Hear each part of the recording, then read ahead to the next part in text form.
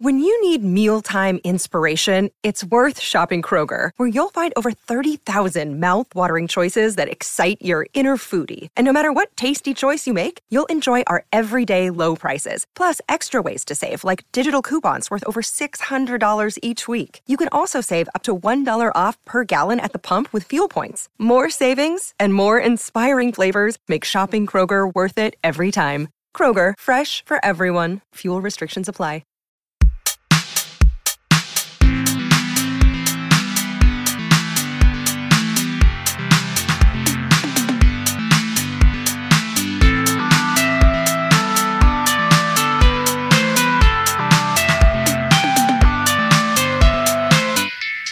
Welcome to Oh Behave. Thank you very much for joining us. Today with me I have Clint Evans of The Behavior Chef. He's one of a two-person team for Behavior Chef, at least at this point, and also a BCBA. We're really excited to have you on the show today, Clint. Hey, Brian, thanks for the invitation. It's really cool to see your podcast come out, and I'm really excited about the core content that you're going to be hammering on, because I'm one of the newer class, but apparently already becoming the old class. I'm on task list 4. So admittedly on task list 5, I had to look up what the new numbers and letters were for, where everything's listed. I know everything that's in there, but I couldn't remember offhand where everything was listed. So I had to figure that out. But I'm so glad that this is a viable resource for people. Thanks for the invitation. Well, thank you. And one of the reasons why I'm going to task list 5, even though they're not implementing it until 2022, I believe, is, because the philosophical underpinnings is a core component. And I feel like that's really important for people who are being introduced to applied behavior analysis. So today's topic is going to be on positive reinforcement and negative reinforcement contingencies. Can you tell me a little bit about positive and negative reinforcement from your perspective?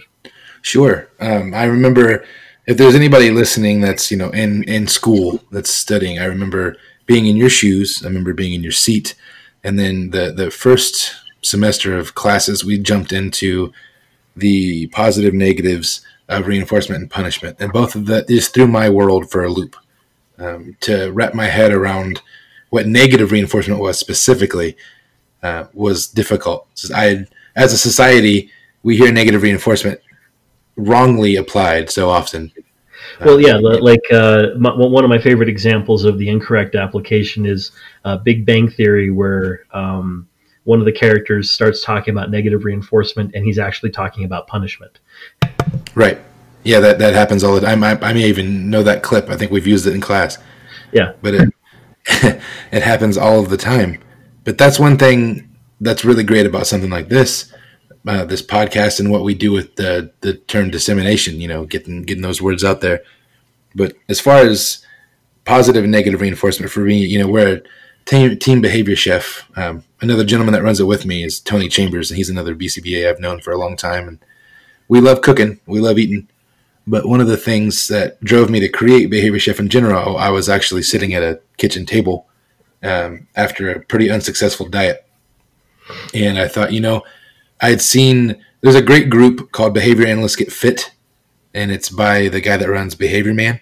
Okay. And it's a great resource for, the health and fitness side of ABA. And I thought, where's the nutritional side? That would be really cool to cover. So the Behavior Chef came born out of that, and out of that was a lot of positive reinforcement for me. So my own personal application of dietary things, like tonight, for example, before we're doing this recording, I was at the gym, and I still use today one of the continuous forms of positive reinforcement that I used a year and a half ago to get myself going back to the gym, which is, as silly as this might sound, this was something that I did my own personal research into for me. I looked at my own values. I looked at all of those things, but I ended up finding out with a preference assessment of sorts that I was interested in going to the gym and just doing the bare bones. I didn't want to lift weights. I didn't want to do exercise for very long. Mm-hmm. So I made a deal with myself with my own behavior contract. If I went and did 10 minutes of cardio 3 times a week,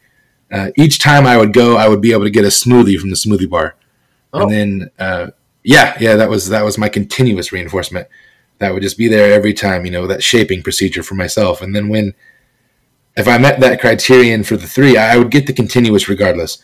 But if I met the criterion for 3, that fixed ratio of 3, I would go with like a dinner, or I would have my own cheat meal, and I would get to choose whatever I want. So it wasn't just dietary. It was it was like a twofold reinforcement system that got me started into getting back in the gym. And now I'm in the gym 7 days a week for an hour and a half a day. So it's worked so far. But that's positive reinforcement in its basic form. Cooper has this very big and illustrious definition, but basically positive reinforcement is exactly that. It's the addition of a stimulus following a response and immediacy that increases the likelihood of that behavior to happen again under a similar or the same set of circumstances in the future.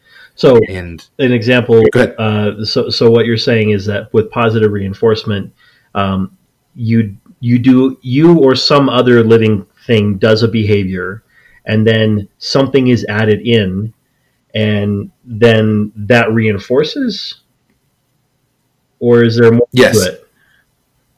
That's the simplest way I can put it for people to understand. So if I break down the contingency a little bit using my own example, we're talking a 3-term contingency here, the SD, the behavior and the reinforcement, but there's a 4-term contingency that's always at play, and that goes in with the motivating operations and all of those things. So for me, you have in MOs, you have the EOs and the AOs, the establishing and abolishing operations. Okay. And basically, if people are listening and don't understand what those are, if you're still learning, think of hunger as you can walk by a fridge. The fridge could be your SD. There's food inside. The behavior could be getting the food out, and the reinforcement, could potentially be eating, or the hunger goes away if it's something reflexive. But basically, the EO for eating, food's there all day. When you get hungry, there's your motivation that makes that reinforcement more palatable, more wanted. So then you go have that sandwich, that hunger goes away, and then you no longer want that food. Then now there's an abolishing operation in effect. So you no longer want food. You've been satiated. Okay. Which is, I say all that to say there was an AO in place for me.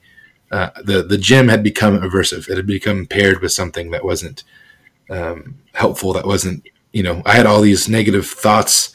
I know we're getting a little bit mentalistic with that rhetoric, but it was, it's something we all deal with. We deal with those private internal events and yes. It goes into that sort of stuff, but we can very well go back around later on about that. Yeah, that'd be fine.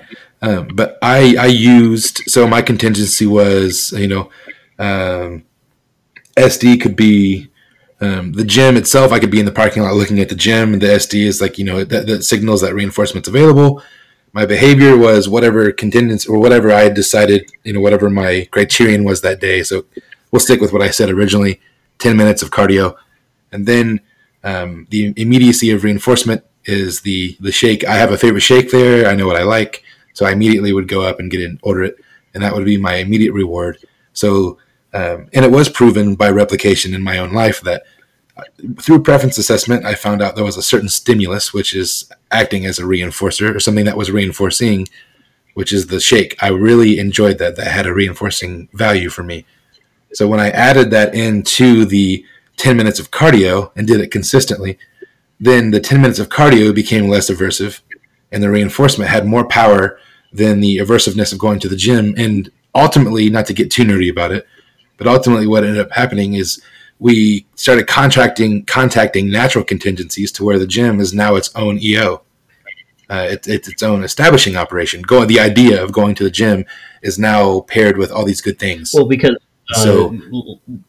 so physiologically what's happening is basically your body's getting conditioned towards working out and consistently working out. And so your body's starting to feel better, and there's endorphins being released, dopamine's being released, all those things. So instead of the gym being punishing or abolishing your efforts to get fit, it sounds like what happened was the stimulus of the smoothie was paired with the stimulus of going to the gym, and now they're both reinforcing. Does that sound okay? Yeah, that sounds exactly right. Like I said earlier, I still use that to this day. So And how that evolves a little bit is like I use the same continuous reinforcement schedule just to keep my behavior momentum going.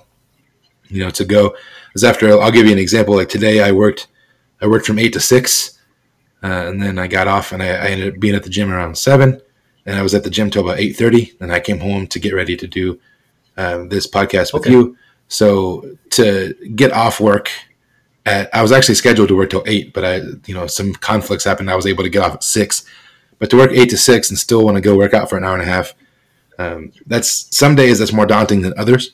And today was a particularly rough day, but I remembered not only my values driven stuff, which again gets into the ACT thing, but in its purest form, the reinforcement was available for me. So I do, to bring it into another arena, I do along with the workout, I do a nutritional program centered around something called intermittent fasting.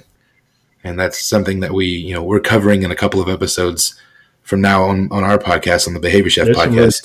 We'll be covering that. I'm really excited to hear that podcast. Oh, thanks. It's a really fun thing. It's been very, very helpful for me, but especially behavior analytically.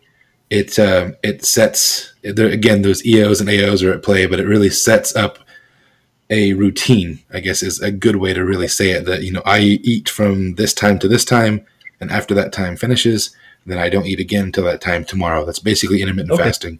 So I've paired the idea of intermittent fasting with that reinforcement of the shake. So I was talking a second ago about how the shake was initially continuous reinforcement to shape my behavior of just getting into the gym and doing some very minimal level of activity.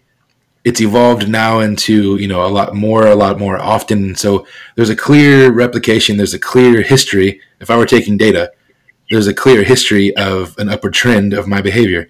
Changing criterion has come into play. I've elongated my duration. I've upped my intensity. All these different things have been added in. So the treatment package is working well with just the continuous reinforcement by itself. But also that has led to a natural contingency for me to contact other ideas. So working out was great, and I started seeing these changes in my body, which made me want to look at my nutrition a little closer, because nutrition applied with exercise is a 1-2 punch. That's a perfect treatment combo. So when I found out that intermittent fasting was a lifestyle that fit me very well in my work and everything. And now I actually start my intermittent fasting day or end it with that same shake. Wow. So I time it to where I'm either working out fasted and I break my fast with the shake, or at the end of the day, if I'm at the end of my fast, I'll work out then and finish my day with the fast. Because again, I guess we can jump ship to negative reinforcement with that, because what has shown me in my own, this is anecdotal, there's no actual, there is data. My scale tracks about 14 different parts of body index and all this stuff. But one of them is clearly its weight, and it puts it in a day, month, and year format for me. So it's, even my scale is data geeky, which is great. But it breaks it down and shows me that what I'm doing is negatively reinforcing. So for me, that's the idea of, or not for me, the idea of negative reinforcement again is the same idea that reinforcement increases the likelihood a behavior will happen under a certain set of circumstances. But the negative piece, instead of adding in a stimulus, is the removal of one. So in my estimation, or in my scenario, I should say, using the same theme of the gym and nutrition and all that stuff, it's actually very negatively reinforcing for me to look at the scale and see the weight drop. So I don't recommend this for everyone. This is for somebody's personal level, but I am comfortable enough to track my weight data daily. And I'm pretty in tune with what I put into my body. So it shows me, if I had too many carbs one day or all this other junk that it can really show me with all this data. So I get on the scale every morning. So I can see fluctuations by a pound or two, here and there. That's not a big deal. But if I consistently see from Monday through Friday, 0.5 or a few ounces or a pound down here and there, and it's continually going with that downward trend, that's that negative reinforcement. The stimulus that's being removed is a number on the scale for me. So that's reinforcing to continue. So I said all that to say the idea of positive reinforcement with a shake started with continuous reinforcement every single time for 10 minutes of working out. And here we are a year later, and about overall, I've lost about 65 pounds. And it's fantastic. Thank you. It's all, it's all calculated, but it's because of the simple trickle down effect of continuous reinforcement and fading into, changing criterion and then making that reinforcement go a little farther with positive reinforcement and those natural contingencies connected with negative reinforcement. You see how it all connects together, and that it opens up with, behavior cusps and pivotal behaviors we learn. I don't want to step on your other areas. I know that you'll touch on these what things. What this is doing is showing that there's a lot of things in operation. And one of the reasons why understanding behavior analysis is such a big deal. A lot of times we see people who are exposed to behavior analysis and they think that behavior analysis is sitting at a table, continuously presenting stimulus and getting the a kid or an individual to do the same thing over and over again. There's way more going on here. And it's these things that you're mentioning, we're going to be covering all these things in the show. We're going to be breaking them down. But what you're hitting on, Clint, is that you're saying these things play off of each other. We need to have an understanding of these things to truly be able to exact change. And you have tracked data that shows that there's a change over time. So we know that the positive reinforcement of the smoothie is indeed reinforcing because the behavior you were targeting of going to the gym has not only increased in frequency, but also in duration. And we know that the negative reinforcement of tracking your weight is working by watching the weight dropping off, because, again, you're increasing your awareness of the nutritional content that you're eating. Am I hitting that target close to the bullseye? Right on the head. You actually said it earlier. We were talking about what was the term that you just said? You said something right there that reminded me of the word contingency. That's what it was. You said where all these things work together. In essence, in layman's terms, that's a contingency. A contingency is a group of things that work together for a functional outcome. And that, so, for lack of better, that's not straight from Cooper. That's a watered down definition, of course. But the idea of a contingency is that we can it's sort of like a plan. You can kind of expect something to happen based on replication, based on whatever it might be. Under a set of circumstances, this is likely to happen because we've seen it happen again and again. I mean, in its most basic form, we call it a scientific process. But it's exactly what you were saying. I knew going in, and I had all these private events that were attached to it, by the way. It's not just saying it on a podcast. It sounds so, easy. But there's so many barriers to get over to make change in life.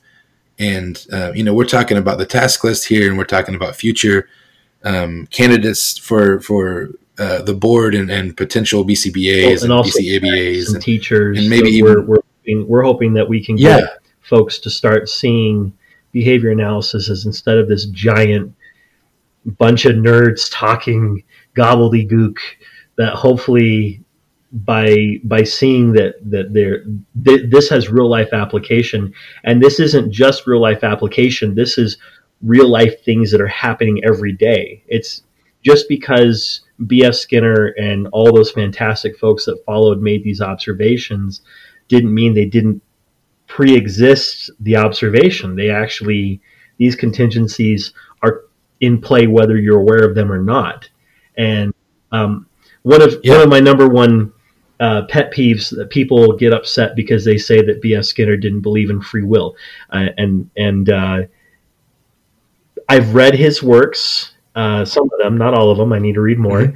But one of the things that's really fascinating, and I know this is kind of going off the beaten path, but it relates back.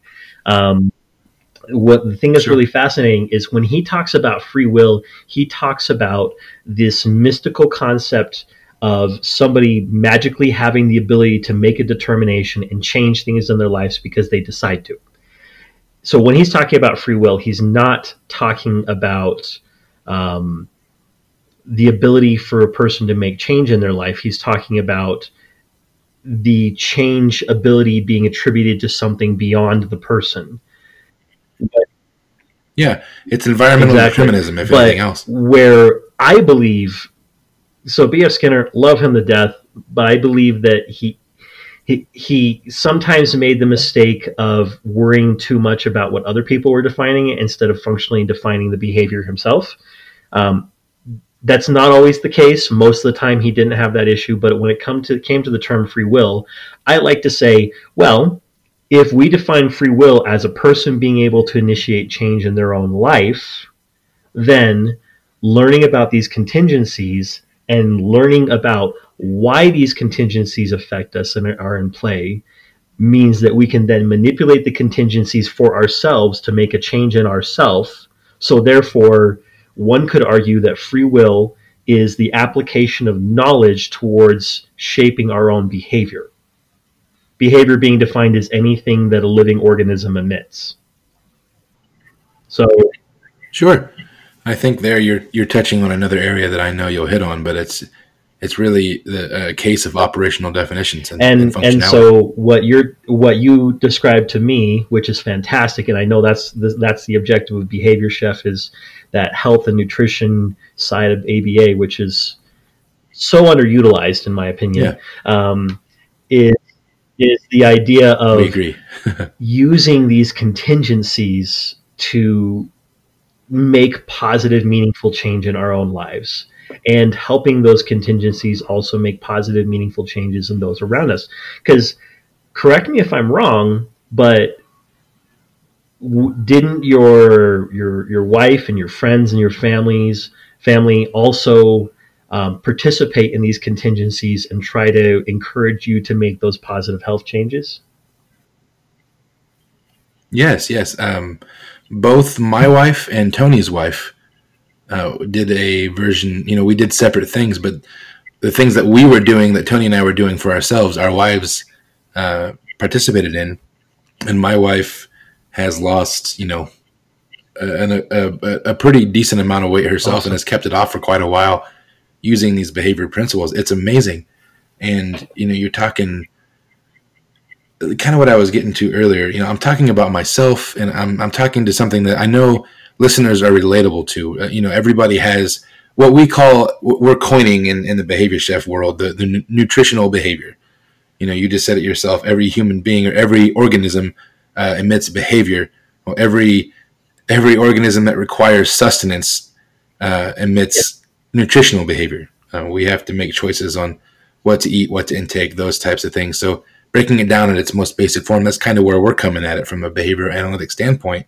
But I know people will hear this and they'll relate to this because everybody deals with, especially now, this time of year, we call them, the resers, the New Year's resolutioners, who statistically, if their objectives are not clear, concise, and complete, as we know about operational definitions, statistically they'll fizzle out by the middle of February. The majority of, I think it's 80%. And don't quote me on that. I don't know if that's hard and fast rule, but I know it's a majority of those resolutions.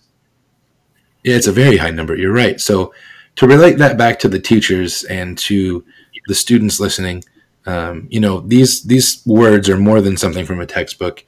They're more than something that's been replicated in a lab or through a study. Ultimately, what's going to happen is using these principles, they're going to affect change in the students, in the lives of the individuals, whether they be on the spectrum or they won't be, whoever you end up working with, they're going to affect change in their life. So we're very powerful when it comes to the weapons, and I think I use that word poignantly. The weapons of positive and negative reinforcement, and then you'll get into the punishment side later on. But they're weapons in a sense that we use them to wield and make change in certain areas, and if we don't apply them correctly, exactly, the effects can be devastating.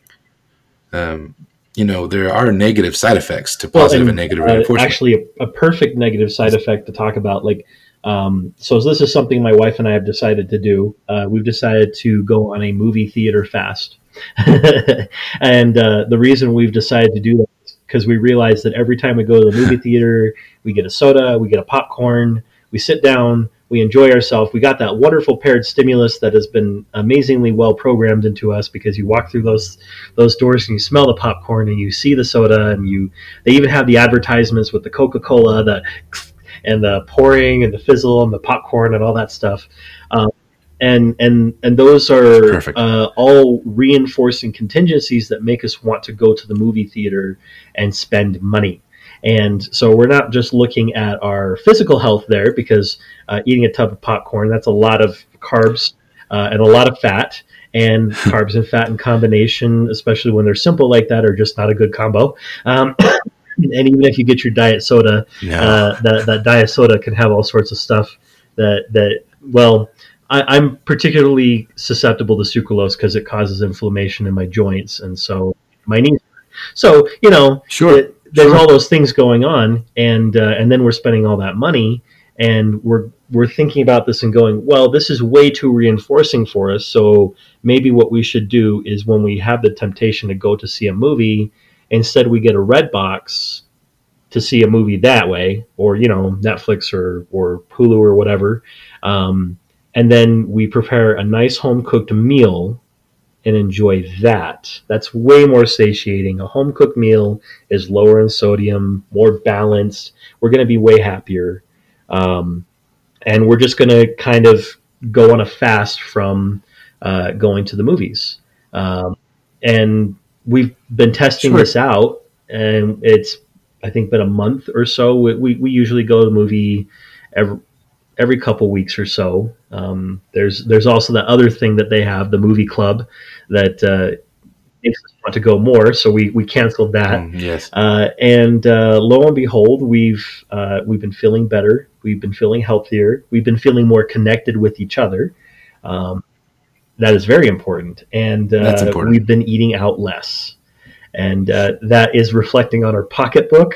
That's reflecting on our belt waistline. And it's very positively reinforcing, because what's the targeted behavior we wanted to reinforce? We wanted to reinforce being more frugal with our money. We wanted to reinforce eating home more often, and we wanted to reinforce being more connected. And it's achieving all of those particular behaviors. And the negative reinforcement that we get is the removal of the stress from having a lower bank balance. Mm-hmm. And yes, that's the buyer's remorse that comes with that, the internal event of feeling guilty and going, well, why did I do that? Yes. And just so you folks know, we mentioned internal events several times. Behavior analysis recognizes that emotions and thoughts and feelings are indeed behaviors, because they're emitted by a living being, and every single human being that has existed has experienced them, and we see the evidence of internal events through emotions and thoughts in ourselves and in other creatures, non-human creatures. But because the only way to truly observe them is by the individual reporting it, that's called an internal event. So sorry to jargon you guys up to this point, but that's just so you know. Yeah, to make it even more confusing, that's one branch of behavior analysis. The radical behaviorists are the ones who really follow that idea. There are some old school systematic behavior analysts who, I don't know if they're around so much anymore, but they don't really even, they thumb a nose at the idea of internal events. It's quite an interesting group, but I've never run into them in my practice. I think I've read about them in the books more than anything. I kind of feel like the majority, and maybe this will cause someone to crop up and be like, well, I'm one of those guys. But sure. We invite conversation, by the way, whoever. Exactly. But that's why dialogue exists. It's understanding that philosophical stuff that Ryan and I will be touching on, and we're kind of recording out of order, just so you guys know, but that's okay. Exactly. Yeah, that's the beauty of recording. So I think we hit really good on positive and negative reinforcement. Just kind of to add in there to demystify a little bit. When I hear positive and negative, I mean adding it. I think adding and subtracting. So positive means you add something in. Negative means you take something out. Reinforcement talks about how there's something that happens before a behavior, so an antecedent or SD, which stands for discriminative stimulus. Yes, it got reversed. There's the jargon for you. Anyway, yeah, exactly. And then we have the behavior, which can be abbreviated as BX.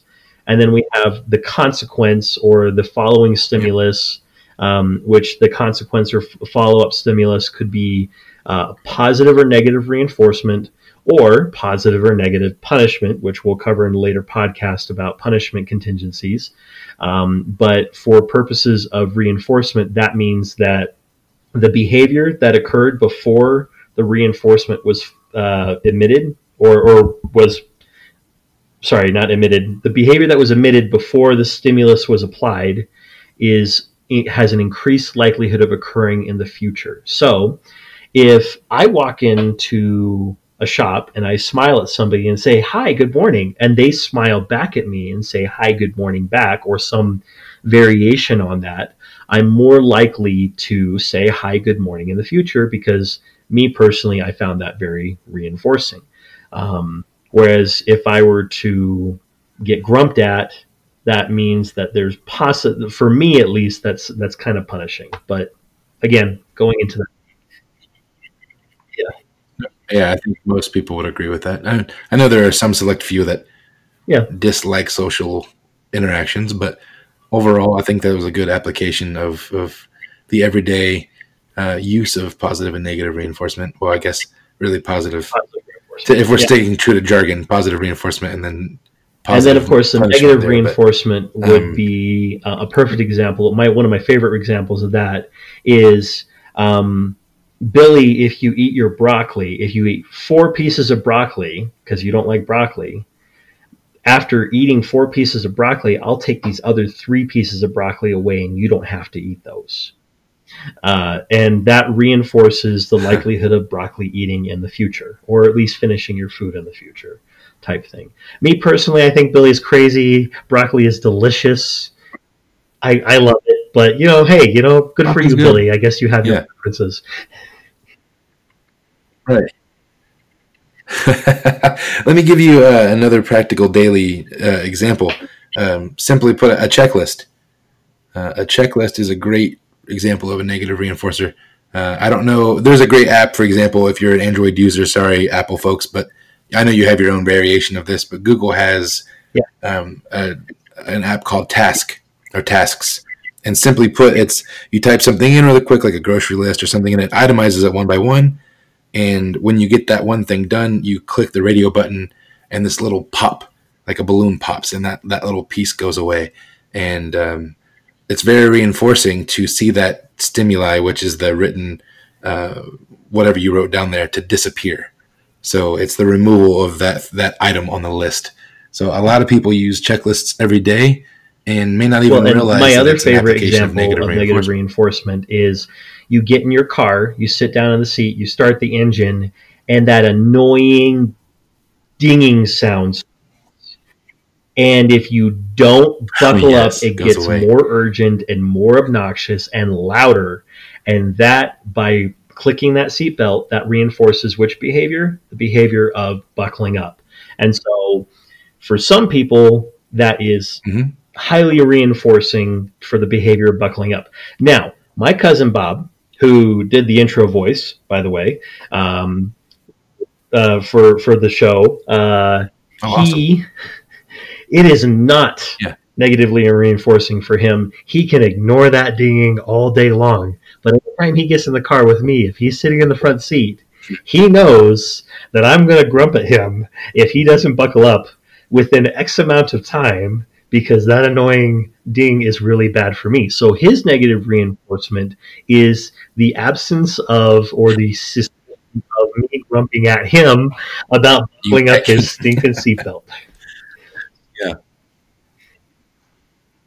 So there we get into some contingency-shaped versus rule-governed behavior for your cousin Bob. And I guess I should make a clarifying note, too, since you did on mine. Now, in that scenario, that assumption was that removing item lists is a reinforcing task for you. So it's very possible that there's a list that you have to do that removing something from it is not reinforcing. It could be a punishing effect. So I just wanted to clarify that it's not always the removal of a stimulus within a task, or I almost said task analysis. I guess in essence it kind of is, but within a checklist that could be reinforcing. I'm sure there are certain circumstances where that could be punitive. So I wanted to make that distinction with those listening. Well, this also is dependent on functions of behavior, which are part of the contingency. So the circumstances that govern the behavior. And this also has to do with preferences. So some people prefer checklists, and I tend to work with quite a few clients who are on the autism spectrum. I happen to also be on the autism spectrum too. I don't find checklists as reinforcing as most people do, but I always test out and I always present that as an option, because we're testing to see what is a preference for other people. So while the checklist isn't reinforcing for me, that doesn't change the fact that it might be more reinforcing for somebody else. I can tell you right now, my wife loves lists. I get her a notebook as a gift. It's one of the most thoughtful things I could do for her, because she loves like planning out, making the list. My wife's the same way. It helps her organize her internal thoughts and create a structure. And that's very reinforcing for her. So what I've learned to do is I've learned to be a little bit more flexible in my use of checklists and those sorts of things, because what's more reinforcing for me is spending time with her, and that time needs to be pleasant and enjoyable and whatnot. So there you have it. That's exactly. Yeah, getting your wife a small gift can be an EO for your marriage. So I think we've hit pretty solidly on reinforcement contingencies, both positive and negative. Is there anything else that you wanted to add, Clint, before we wrap it up?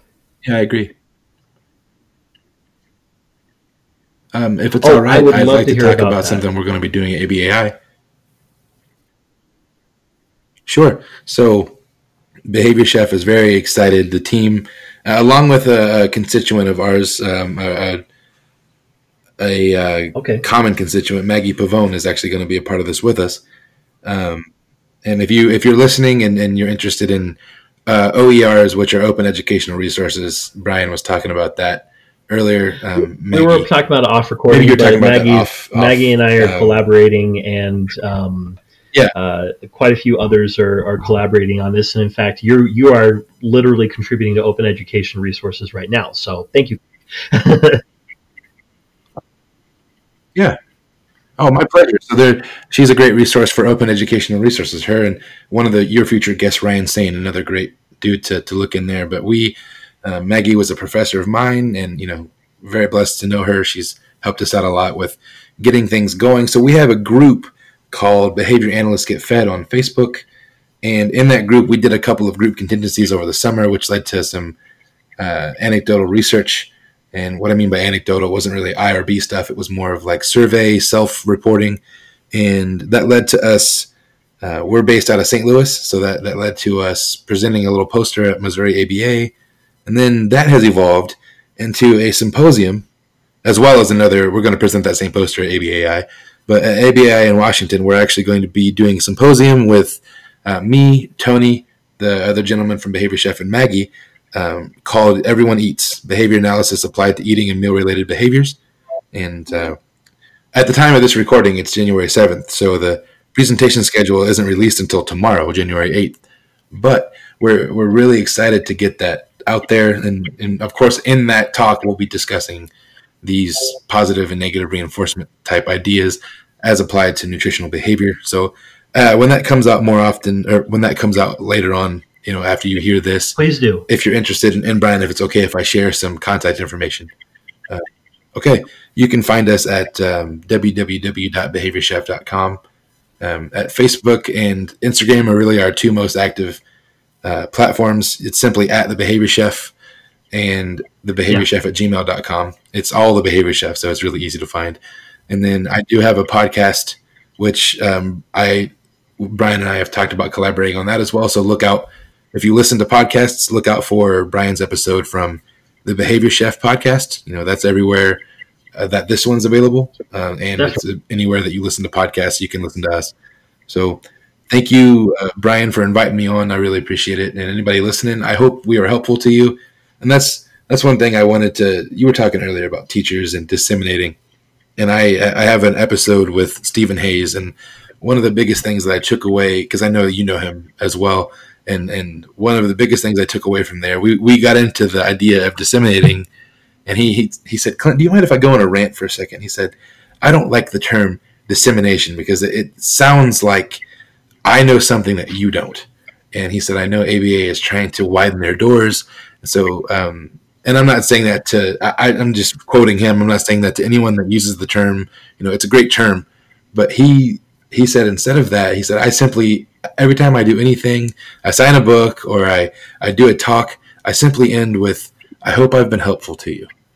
And hearing that has really impacted the way that it's reframed, to use his terminology, it's reframed how I look at the idea of dissemination. So exactly what Brian's doing with these open educational resources and helping you study along with the 5th edition task list, the idea of what we're doing at the Behavior Chef and Sitecore and, Ryan O, all these great new things that are popping up for social media, for the behavior analysis field.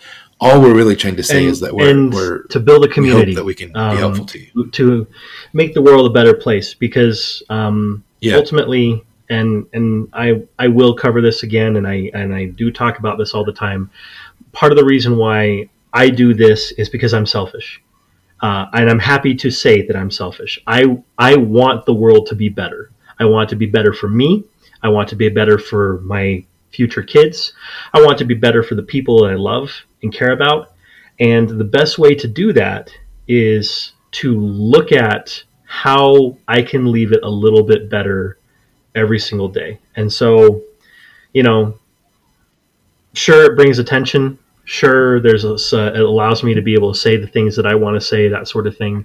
But ultimately, at the end of the day, Dr. Hayes is right. Did this help? And I want this to help. I want the parent who's feeling frustrated and exhausted and tired to know that you are doing awesome.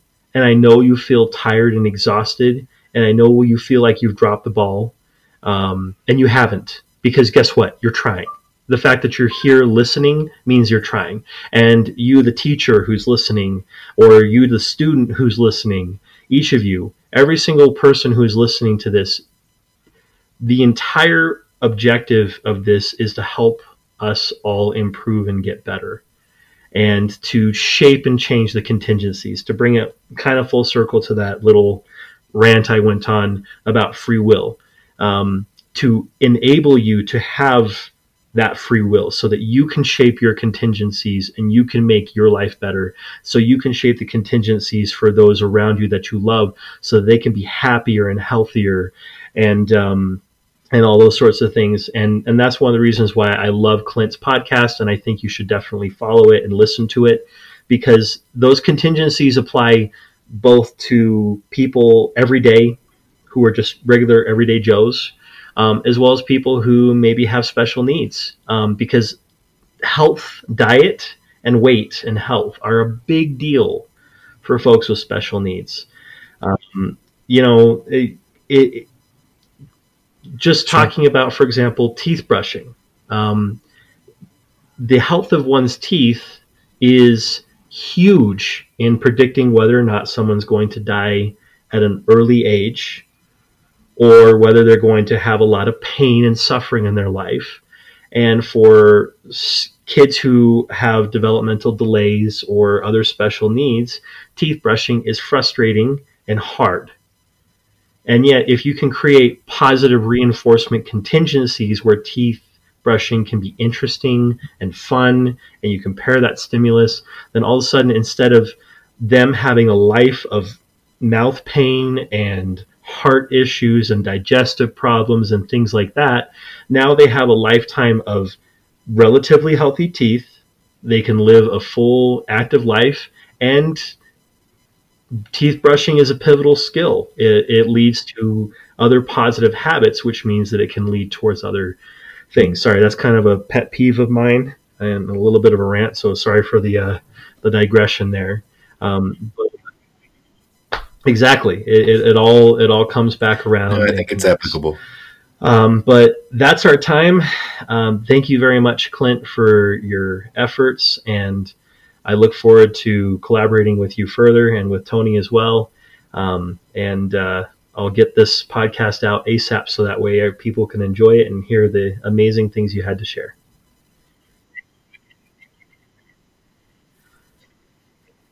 Hey, well, again, thank you for your effort as well. Starting something like this, I know firsthand it's not easy to start something from nothing. So I really appreciate your effort to put in for the podcast, and it means a lot that you would reach out and ask me to be a part of it. So okay, thank folks, you. You've been listening to OBehave. I look forward to our collaboration as well. Thank you for following us, and you can check out more announcements about OBehave at beardedbehaviors.com/OBehave. Have a good day.